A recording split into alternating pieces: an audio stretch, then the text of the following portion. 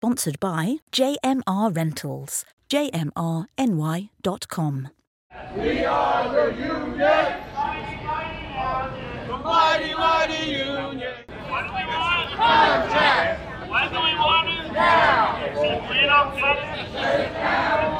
get it, if we don't get it, shut it down. Actors and writers unite. We've got to win this fight. Actors and writers unite. We've got to win this fight. Actors and writers unite. We've got to win this fight. Actors and writers unite. We've got to win this fight.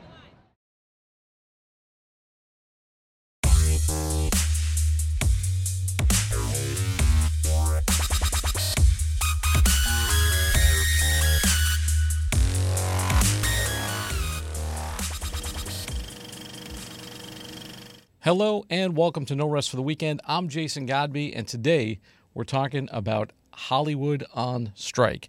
And to help me do that, joining me now in the Rabbit Hole studio, he is an actor who you'll know from his many film and television appearances, and he's also a member of the SAG-AFTRA negotiating committee. So want to get right to it because we got a lot to talk about it. Welcome, Joseph Melendez. Hey, thanks for having me. It's great to be here.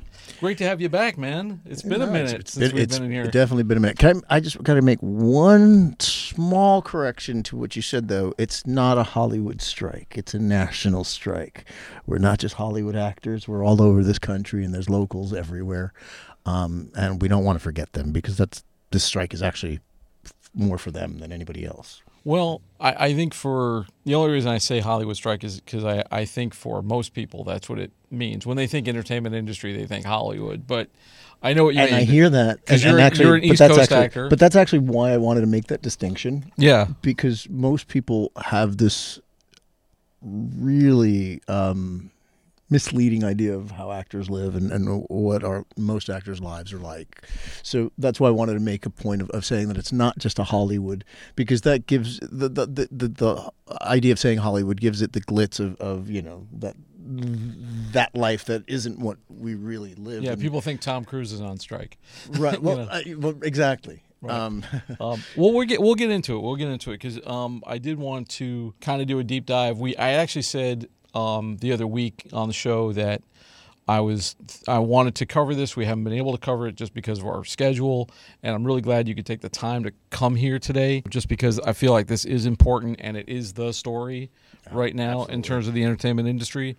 So first let's talk about it I know there's a lot of things you can't talk about. So if you can't talk about something, just let me know. But can you just give us a general overview of the genesis of the strike and what was the shot heard around the world, so to speak? There isn't a single shot heard around the world. That's the thing. I mean, this is something that's been going on for years. I've been on the negotiating committee for, I believe this is my fourth contract now. And we've just seen how, I've seen personally, how the producers are yearly, or not yearly, but when the contracts are up, just nickel and diming us. If we were to accept the proposals that they'd accepted, we would be making about 5% less in real dollars this year with the acceptance of their raise than we would have been in 2020. So 5% less. And that's not even factoring in the other things like people talking about AI and we're just talking salary right now. Right. If we were to accept what they offered us in real dollars, we would make 5% less than we would have in 2020. That's the genesis of this strike, because that's not happened overnight. That's happened over years and years. And as CEOs have increase the profits for their stockholders, which, hey, I own stocks. I'm all for it. I'm not against it. But one's saying corporations can't make money. Exactly. Right. Exactly. I'm not a billionaire basher. I'm not at all. They work just as hard. They work hard to make their money as well. They're basically making profits for their shareholders on our backs, and that's just not cool. Well, first of all, the writers struck in May, and now in July, SAG-AFTRA went on strike. Now, by the time this comes out, this will probably be a few weeks into August or so. Can you talk a little bit about the impact on the industry that it's had? Oh, that's the part that that I don't think anybody's really thinking about, because it's a horrible idea. I mean, it's going to have a terrible impact. Look at, I mean, my personal opinion. This is again no insight, and it having nothing to do. Even if I had nothing to do with the negotiating committee, I would say that this is going to be a long strike. It's going to go on for a while, and it's going to be devastating to a lot of people. There's going to be a lot of losses. We're going to lose a lot of people who are just not going to be able to stay in the industry. They're not going to be able to stay in the business, and they're going to give up their careers because they're going to have to do something else that makes them money, and that's horrible, and it's sad. Well, that's the other thing I don't think, and I remember Fran Drescher when she came out, and that she was talking about the impact, not just the writers, but then with the actors especially. That's a lot of people. That's not just actors and writers. It's all the crew people. It's all the people who service. You have the service people. You have, when we were in LA for the negotiations, ironically, the hotel we were staying at, those of us who were from the East Coast, their contract ended literally the exact same day as ours, June 30th, and they went on strike. We had to move hotels because of their strike. So, I mean, it's a summer of labor, which is really cool, and I think that's going to be great for us. But like all wars, I think it's going to be bloody, and that there's going to be a lot of there's going to be casualties. Yeah, a lot of collateral damage, and I don't know if people have realized this yet. When the writers struck, I said, well, okay, we had a writer's strike back in 2008. Right? Oh, yes, I remember that all too well.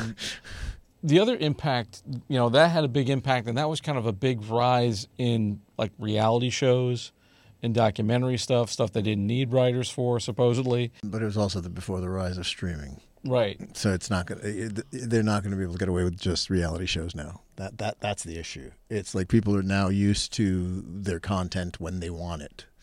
And the premium stuff, the stuff that's written by professionals and acted by professionals. And the only one that has that at this point is Netflix. And without going into too much of the minutia of the contract, what is the hope going forward? Like, what are you guys looking for? What are you hoping they come to the table with? The career that I've been able to have will no longer be attainable. You will not be able to be a journeyman actor anymore. I've had the pleasure or the luck, the whatever to be able to do a bunch of network shows, and I've been lucky to have network shows that are big and earn a lot of residuals. So I get covered. My residuals are covered a lot of times through that. So I have a steady income, which is going to die out, but with the way streaming has come in and being the main vehicle for everybody to consume any kind of content now, it's not the same. I mean, you just cannot make money on it. The way the structure that they have is just, there's just no way, and there's no way to survive. In terms of residuals, because we've heard a lot about residuals since the strike happened. What is the difference because you've worked on network shows that have been on television, right? Well, what's the difference in the check? I'm not gonna go into specific numbers, but I'm just gonna say I've worked on shows, streaming shows that have won several Emmys, several, and I've been on network shows that have won no Emmys, but that run forever. And I've got to tell you, I've made easily 4 times what I made on that one show, that one streaming show, on any given network show. I've made at least at this point 4 times as much as I've made on that one show that's won a bunch of Emmys. And is that the difference between like network and streaming? Yeah, I mean, you just make nothing. So it's a quarter. It's basically a quarter of what you made. But the thing is also it decreases as it goes. So your first year you'll get, I think, I don't want to say any numbers because I know they won't be correct, but you'll get a percentage of your pay for the first year. The second year it drops, and the third year it drops, and by the fourth year you're making nothing. Now you're making $1. Maybe you're making getting a residual check for $1. What was the excuse in terms of that? In terms of when AMPTP, when you're talking about, hey, why can't we just do what we used to do with network on streaming, and get some equality? It doesn't work. I mean, they're just completely different models. Network, we're used to doing, anywhere between, what is it, like a 22 to 26 episodes in a season. Right. Streaming, you get maybe 10, Right. 8 to 10, 6, 8, 10. So first of all, there you have a problem. So you're doing half as many episodes. Right, but then we have other options, other issues that come in, like options, which and this is again a specific issue that comes with streamers because there's no schedule the way there is with network TV. So they'll have an actor, and they'll hire me for a show. They'll air the first season, but they're not sure they want to see how the show does. So 1-2 years pass before they decide to do the second season. Now, they've picked up my option, but that doesn't mean they've paid me. I've gone the last 2 years not being paid, but not being able to get other work because You're tied to the option. I'm tied to this show. We have folks with doing series regulars who don't qualify for health insurance because of things like this. Yeah, I've heard horror stories about people who've been on these big shows like Orange Is the New Black or Stranger Things or something like that. Exactly. And these are shows where people are making millions of dollars. Like for Netflix, those are the shows that are bringing in the subscribers that they're getting year after year and every time they launch a new season. And the writers have the same problem too. Like it used to be if you wrote on a television show, you were on that contract for like a year or two, well, I mean, writing 23 episodes, and now you're brought in for a short amount of time. You write your episode out of like 8 or 10, and then it's just a gig, and then you're gone. Right. And they don't even have a writer's room. What have you guys proposed, and what is the hope going forward? We know, again, not to get specific, but there's we've started working with a company that does do some of this analytics work for some of these producers, keeping track of the streamers. So they do exactly pretty much what we need them to do. So we were going to use them. We've used them to build a business model that we've laid to put in front of the producers to say, we've produced put forward a 2% revenue share model. So on this streamers, on subscribers, okay, rather than just on views of the show, and that's going to be spread out throughout all the shows in the series. It's not just for, a specific show. So for you guys, it's about like changing the business model slightly, not revamping the whole system, because you're not going to change the way streamers work and the way they make money. Right. But we have to also our SAG-AFTRA health plan and the pension plan. The contributions haven't changed in 40 years. The caps, so they've done nothing for inflation. So we need to get increases in that as well. I mean, again, we've above 80% of our membership doesn't qualify for health insurance. That's just unacceptable.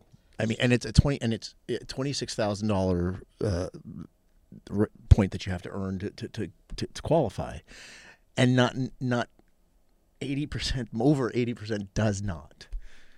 That's ridiculous. For you right now, going forward, like you guys, and like we said, we can't go into specifics, but you guys have put deals out, and by the time this airs, I won't ask you where the negotiations are per se, but I know that this does obviously concern with actors. What do they do in the meantime? First of all, I've read lists of what they can't do. Right. Obviously, they can't take a job with any AMPTP company. Right. They can't audition for anything like that. And you guys have said that you don't even want non-SAG or SAG-eligible people to audition for those because that would be like scabbing. Absolutely. So what can they do? Audiobooks. We can do anything that's on netcode, which is soaps, game shows, animation, TV animation. You can still do. There's a bunch of stuff. I mean, if you go to So it's not like they can't work at all. No, not at all. That's the thing. And we also, that's a great question because that's why we've offered these interim agreements that have caused a hubbub in the last. Talk few about days. that a little bit. Can you just explain what an interim agreement is? An interim agreement is our last offer to the AMPTP. We require any independent producer to sign all the terms that we offered the AMPTP. So everything that's it's nothing new and nothing that they haven't. There's nothing new in it. It's exactly what our ask in our package would be. If the producer signs it, they can work. There cannot have any kind of hand from AMPTP producers, meaning there can't be no money can come in from an AMPT producer. It can't be produced. Now there have been issues, and I know that people are going to ask about this, so I want to just come out and say it. There have been a couple of shows that had distribution deals with something like Apple Plus or something like that, but that are still shooting and that got an interim agreement. Those were given interim agreements because they're being shot in different countries, and we still, regardless of what our laws are and how we want to treat it, we still have to follow the labor laws of whatever other country we're shooting in. So if it's being shot in England or Ireland or something like that, or Greece or Israel, let's use more countries like that. They have very different labor laws, and if our members were to walk off of a set, they could be held liable for their contract because it's considered breach of contract. Let's say, company X, production company, they're like, hey, we want to work with SAG actors. We'll sign this agreement. We'll give you guys what you need. But their distribution deals with Paramount for the movie. Well, here's the thing. If Paramount decides to distribute it, they take on the responsibility. They would have to agree to this. Exactly. That's the whole point of the interim agreement. We're not just getting you to sign it and going, all right, now you're going to pay us all this. It's like, no, if an AMPTP company decides to distribute a product that was shot under an interim agreement, they take on those rules. Okay. So we don't lose. And then if, say, an actor wants to do an independent production or something like that. That's the whole point of the IAs. That's what with the negotiating committee, when we were talking about it and we decided and we voted on it, the whole point of that was for our members who want to produce their own stuff. We're not thinking, a $3 million budget. We're going, couple of kids that have $25 and they're shooting on their camera, but they wanted to use their friend who is a SAG-AFTRA actor, so let's just sign a SPA agreement and you're fine. Those that's even smaller. But there are lots of productions that are going on that who've raised money independently, have nothing to do with any of the big studios. Even yet, they don't even have a distribution. Some of them are not even shot, so they don't have distribution deals yet. Why shouldn't they be able to continue shooting? Right. Yeah, I think people, and I think that's where a lot of the resistance to the strike came, was like, oh God, we can't do anything. We've had this thing, we've been working in prep for 3 weeks, and but if you're a small enough production, also if you're taking it to film festivals, as long as the film festival isn't signed with HBO or something, you can still go to the festival, but you can't do, you can't promote. You can't do any promotion. Right. But so if the strike is still going on when New York Comic-Con hits, those actors can't show up. They can show up as themselves. They can show up and sign autographs as the individual actor. But they can't go the comic book movie that they're promoting. Exactly. Okay. They can't. They can't. If you have you can't go and promote your Star Wars or Star Trek or Marvel film, but you can go and sign autographs as Joe Blow. Just be you. And promote yourself. All right, so I'm going to wrap up here in a little bit, but there is a strike fund for actors. Well, there's the Entertainment Community Fund, formerly known as the Actors Fund, that's there specifically for this kind of situation. If performers have had issues paying bills, they've been an incredible organization, and actually it was fantastic. Dwayne Johnson just recently made a huge donation to the Actors Fund, which is part of this as well.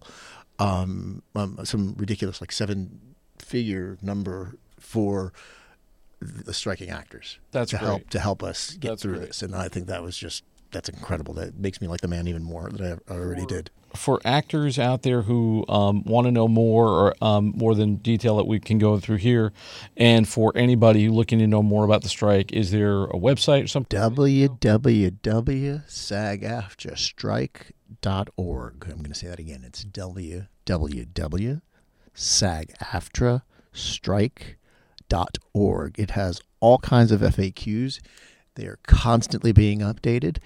It'll also give you information on if you're auditioned or working with a company that's applied for an interim agreement. They will have it'll show you where you can go to find the lists of the production companies that have been accepted with the IAs. So you don't take anybody's word on that.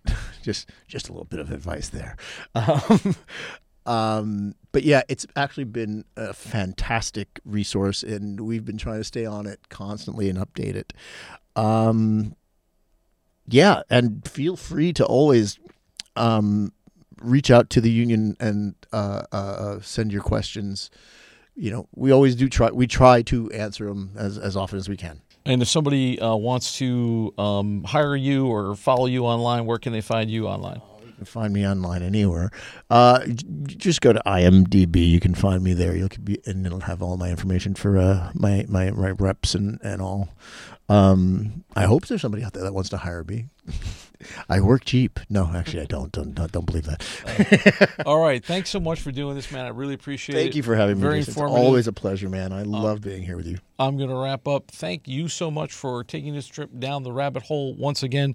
Now, for more of our content, visit our website, norestfortheweekendpodcast.com. Don't forget to subscribe on your favorite podcast app or to our YouTube channel, youtube.com/getbehindtherabbit. You can also find us on Instagram @NoRestForTheWeekend.